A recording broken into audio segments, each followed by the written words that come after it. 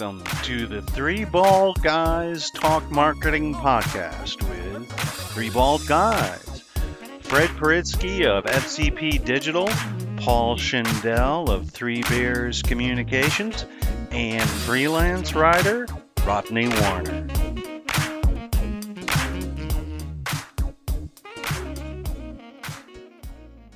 Thank you for joining us for episode 18 of Three Bald Guys Talk Marketing. I'm Rodney Warner, freelance commercial writer. Fred Paritsky of FCP Digital, full-service digital marketing agency and web designer.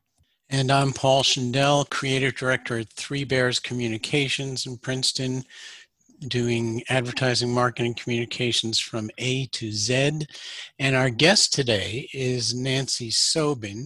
She is the founder and CEO of Professional Paperwork Services, headquartered in the Princeton area. Nancy is an MBA and a past regional vice president for Eastman Kodak and a national sales director for the College Savings Bank organization. And Nancy started this company, Professional Paperwork Services, over 15 years ago, and provides a broad range of services to a broad range of people. Welcome, Nancy. How are you? And tell us what you really do. Thank you. Okay, thank you. Very happy to be here. Thanks for the invite. Just one quick correction is that I started this business in 2015. So this is my 6th year in business. So, but what we do at Professional Paperwork Services is we work with individuals and small businesses to help them manage their paperwork and pay their bills. And that's very fluid in what we do. We do a lot of things with seniors, which was the way we started the business, and it's about half of our business today.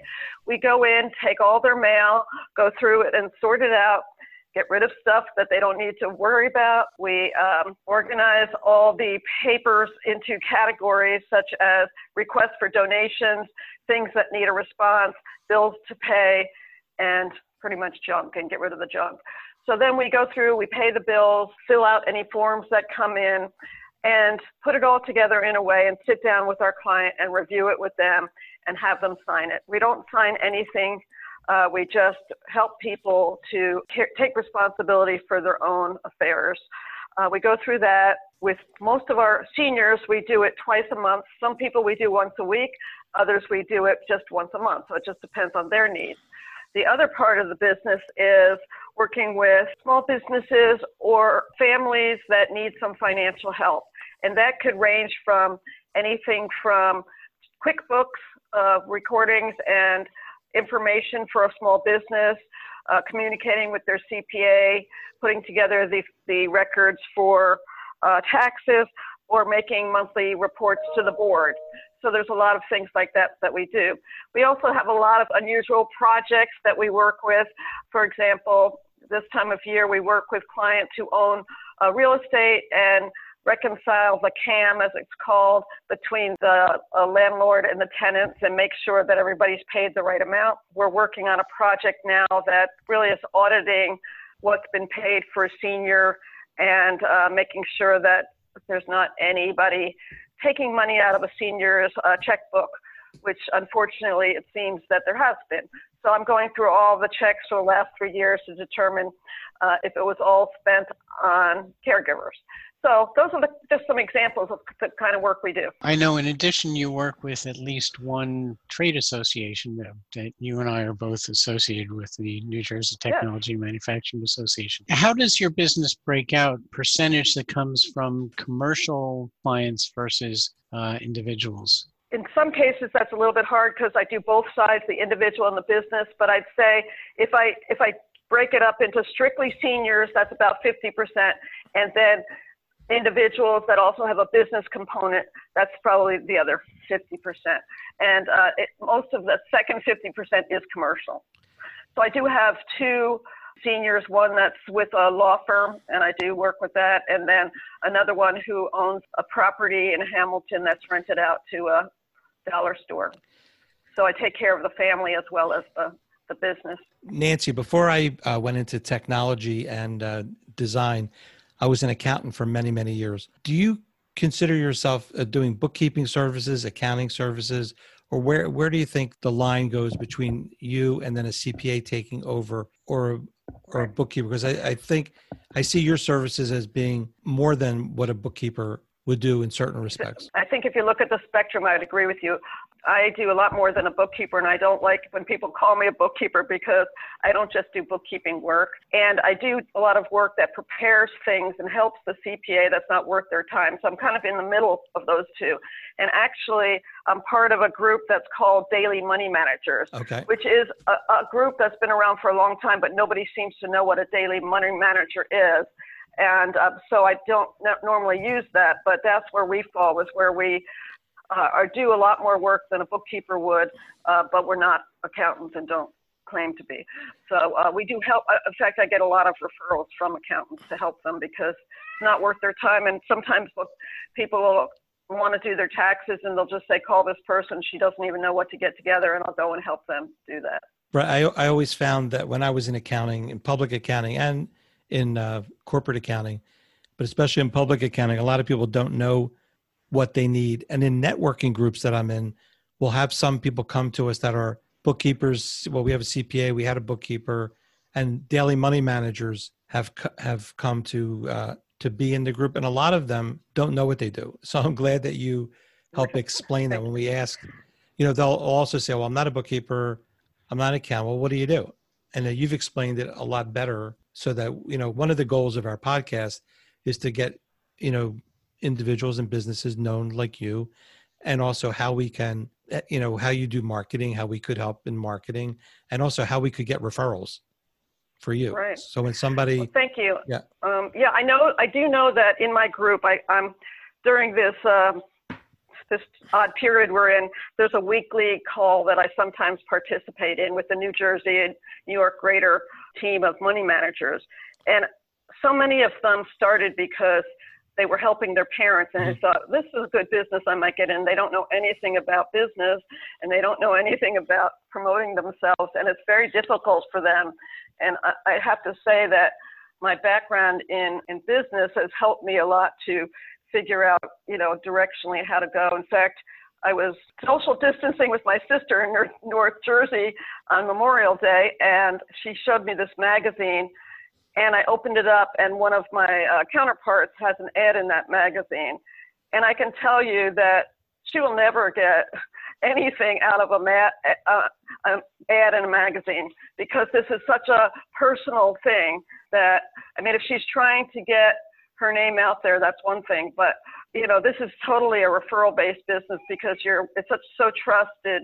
You're being trusted with people's money. So you have to have somebody with a trust relationship introduce you, because otherwise, that's why people are always hitting me up for advertising. Today, Mercer County women wanted me to advertise, and I'm like, I'm sorry, I just don't do that because I know that I won't get anything out of it. So let me make a pitch here for that kind of advertising. The message is that kind of thing, I agree with you 100%, that the referrals are the core of the business, the core of the incoming leads.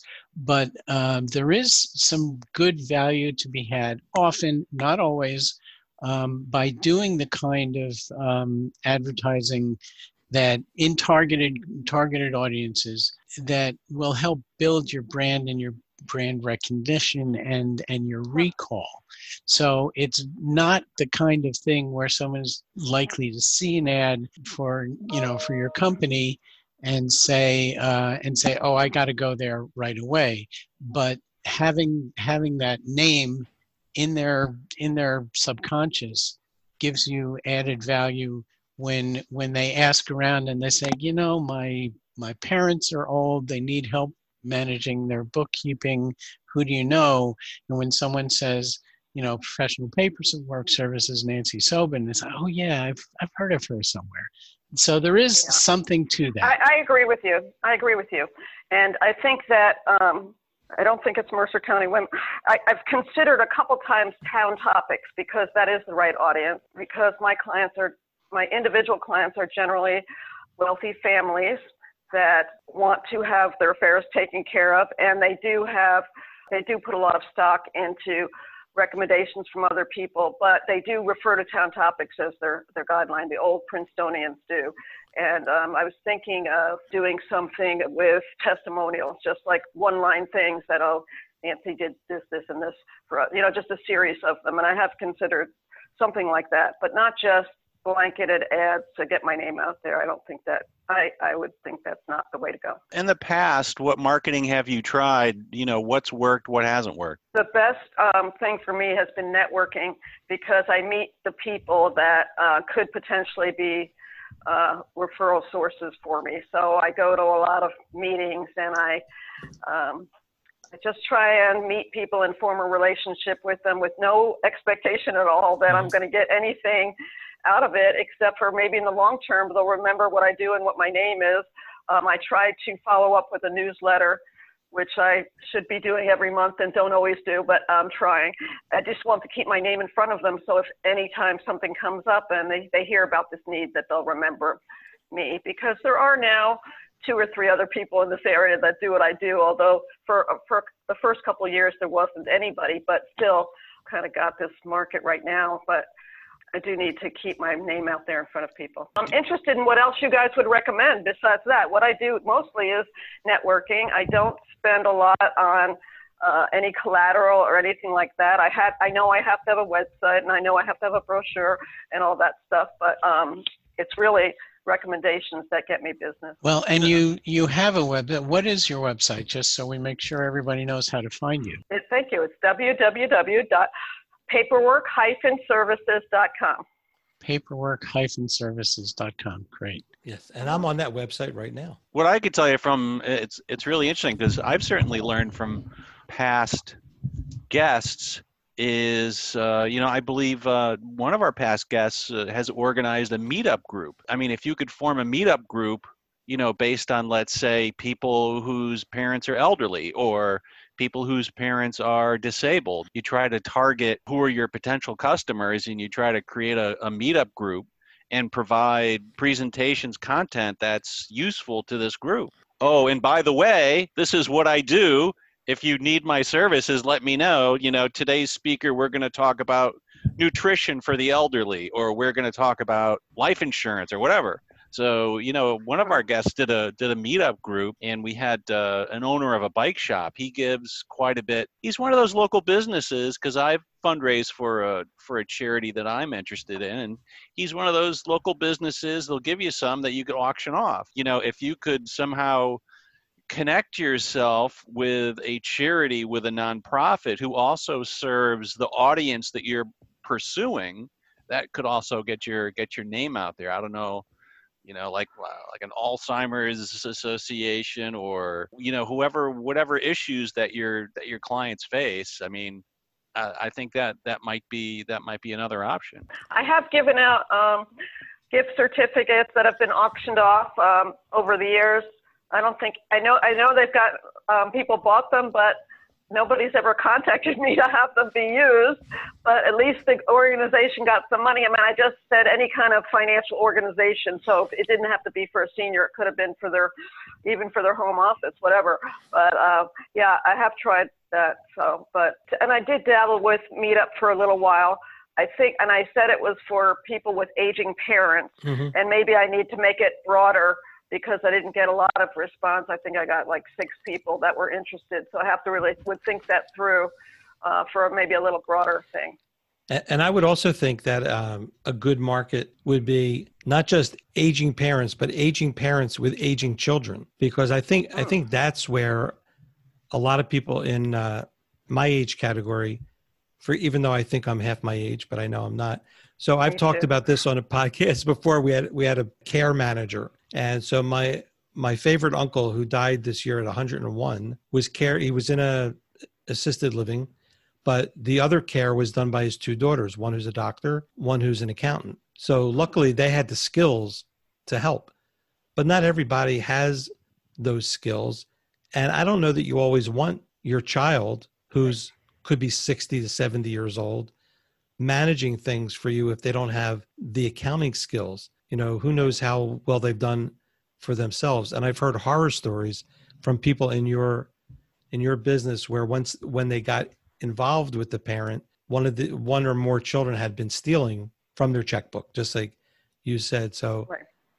I guess giving seminars and letting people know that this exists and how important it's so important for Right. all people. And look, the aging population is the largest in history Huge. right now. Absolutely huge. You're So, right. yeah. And the other thing that I talk to people about is this really how you want to spend the time with your child or with your parent, whoever I'm talking to, by doing this instead of just visiting with them? In Right. fact, I've had some people where their kids lived in Washington or New York State or whatever, and they come once a month and they spend the whole time paying bills. And it's like, this one mother called me and she's like, I just don't want that to be my, I want him to just relax and not have to have that responsibility. So I think it takes, to have somebody else do it is a good idea. It's not always the best thing. It takes the stress away. My mother, may she rest in peace, lived to be 93. I used to do her tax return and other forms that she needed for prescriptions and other things. Those times that I spent with her were the most stressful, unrelaxing times of our relationship. It was something I actually dreaded doing because we couldn't just talk and be mother and Right. son. It was, it was like client. And I don't want my mother Right. to be my client. Right. And So- the other thing too, there's a lot of older generation people who never really wanted their kids to know that much about their finances. Oh, 100%. In fact, I have about this one lady in Monroe who is 94, and until like 2 years ago, her husband died several years ago, till like 2 years ago, she would never tell her kids anything about her money. And then she finally got to the point where she had to. So sometimes I'll talk to the son and I'll ask him something, and he finally told me, I don't know. My mother just would never tell us anything. So it's like I'm finding out stuff that he doesn't even know about. So it's kind of crazy.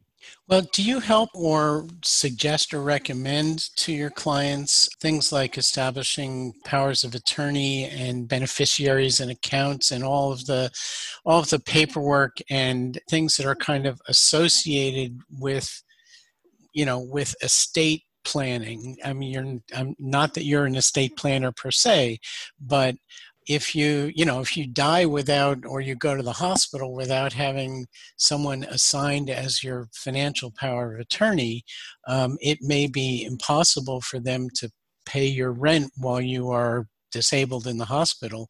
All kinds of complications come from that. Do you encourage that among your clients? Yes, actually, in the beginning when we first meet, there's a process that I go through, and there's kind of a fact finder that I use that actually I got it from the accounting side of the business. One of the accountant sites that I go on, I got a pretty good fact finder that I took out some things from. But you go through, and I used to do this when I was in finance too. You just go through and you find out everything about them, because it does help you when it comes to doing their bills and managing that side of the house. And I ask them always, do you have life insurance? Do you have a will? Where do you keep your will? Which is important to know. Do you have a medical power of attorney? Do you have an advance directive? Because when they go to the hospital, if you're over like 75, the hospital wants a copy of that, whether you're currently in a life-threatening situation or not. We go through that whole thing, and if they don't have some of these documents that they need to have, I usually try and get them to call somebody, and I give them a couple names of people that I think do a good job.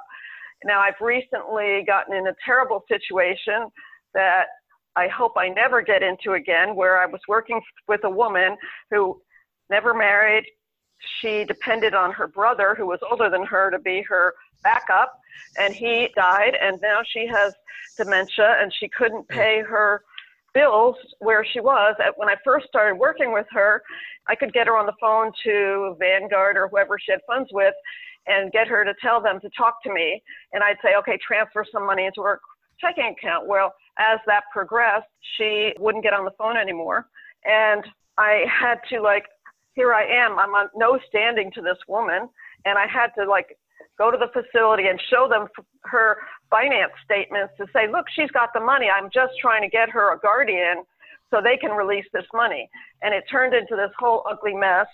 All I was trying to do was help her.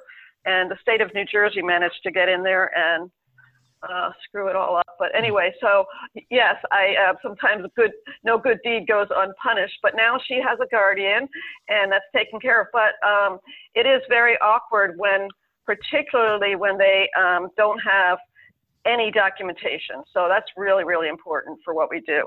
And I do put together something, I don't know, Fred, if you saw this on my website, but we put together something called an estate book for everybody that after we've been working with them some time, we get most of the information as we've been going through the bills, we know who their lawyer is, we know who their CPA is, et cetera. So we put together a book that has details of who their key contacts are, what policies they have, what medical insurance they have, like all their policy numbers, an advance directive, who do they want you to call in the case that they get ill and they have to go to the hospital? Who do they want you to notify in the event that they die, which we all do? And what are their funeral arrangements? And then finally, in the last part of it, we put together a list of all their digital assets, because that's becoming harder and harder for people to get into when they're not the original owner of the account.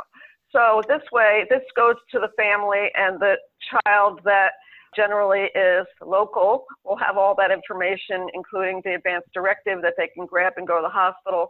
Some of the clients have added to it with lists of their medicines and everything else. So it's like a one-stop shop that has all of those things put together. That's a great idea. I'm going to have to look at that as I go through your website to learn more about what it is that you do. Something that we hear about a lot today with seniors and with others, but mostly seniors, are scams that are perpetrated on them specifically because they're vulnerable. They're vulnerable, and they want contact with people, either if they're on the phone or email. Have you come across any of your clients or people calling you because they don't want their parent or their spouse to become victim of some of these scams that are aimed at elderly people? Yes, I have. In fact, I recently did a program at the Princeton Resource Center about scams to inform people, because I've had several people have talked to me or showed me things that they've gotten in the mail, and they're clearly a scam.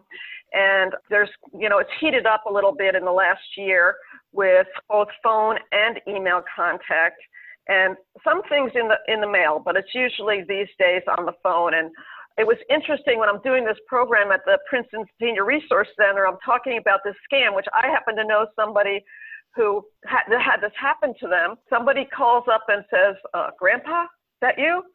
And they say, yeah. I say, oh, it's Steve. And, or actually, they don't say their name. They say, it's me, and I'm really in big trouble. I can't pay my rent, and don't tell my parents because they'll kill me. Can you wire me some money or whatever?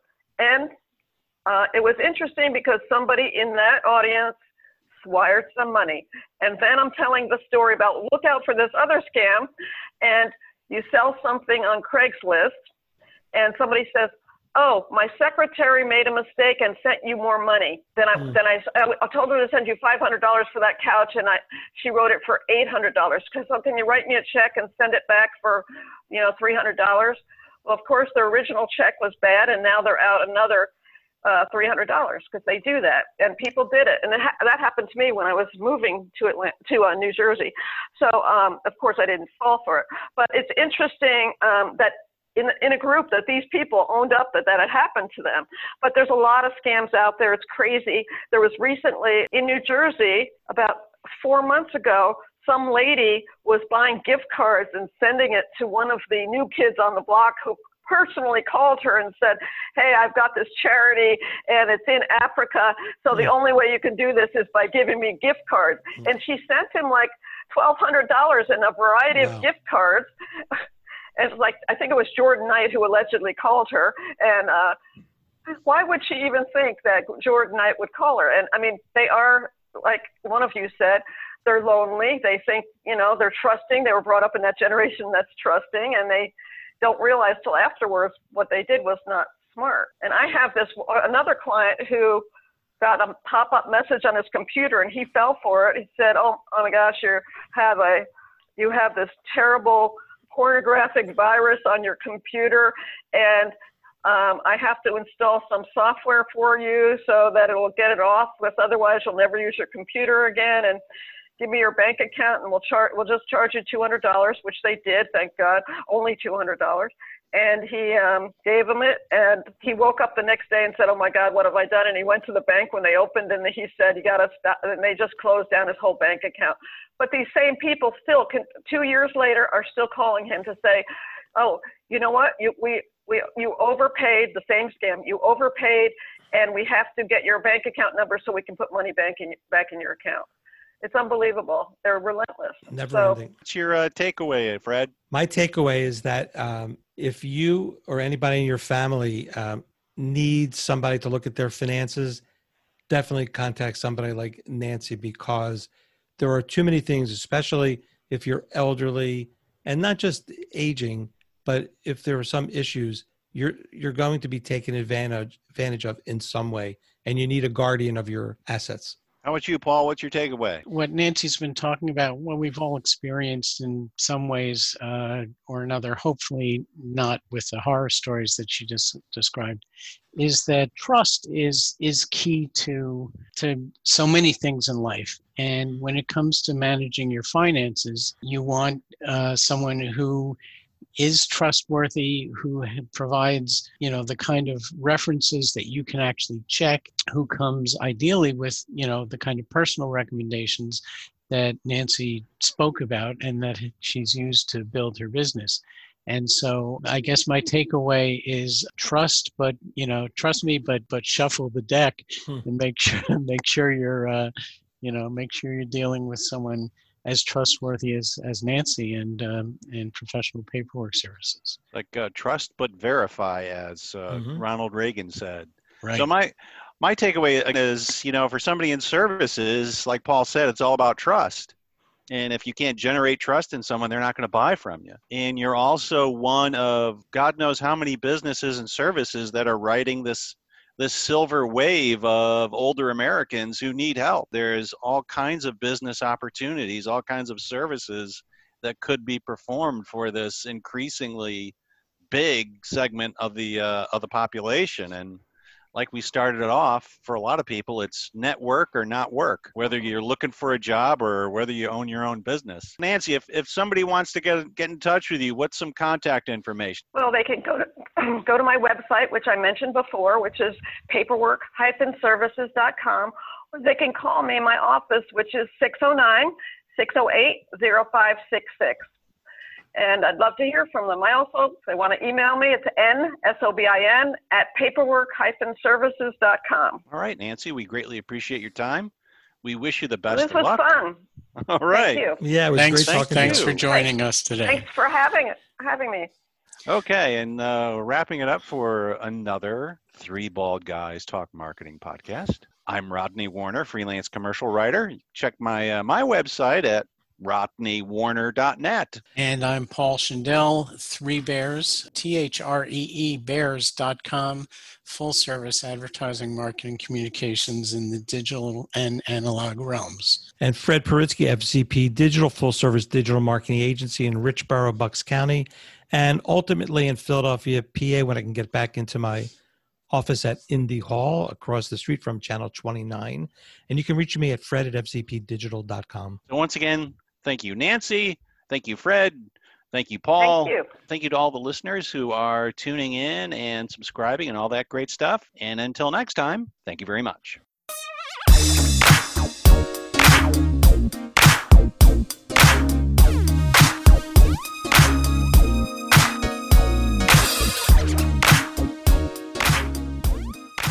Welcome to the Three Bald Guys Talk Marketing Podcast with Three Bald Guys.